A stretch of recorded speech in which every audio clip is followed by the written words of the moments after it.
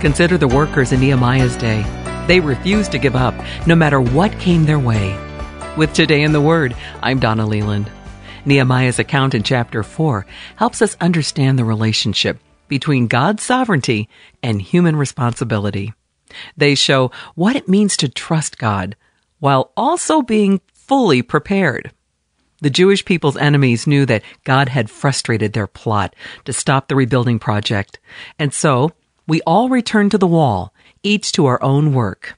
However, the Jewish people didn't just return to the work as if everything was fine.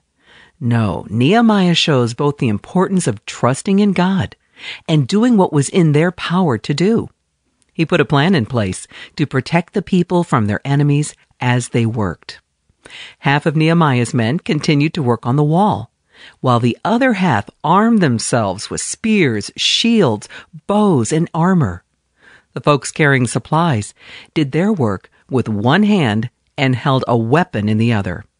Every construction worker wore his sword at his side while he worked, and the trumpeter, who would sound the alarm if attacked, stayed with Nehemiah. Thankfully, no fighting ensued.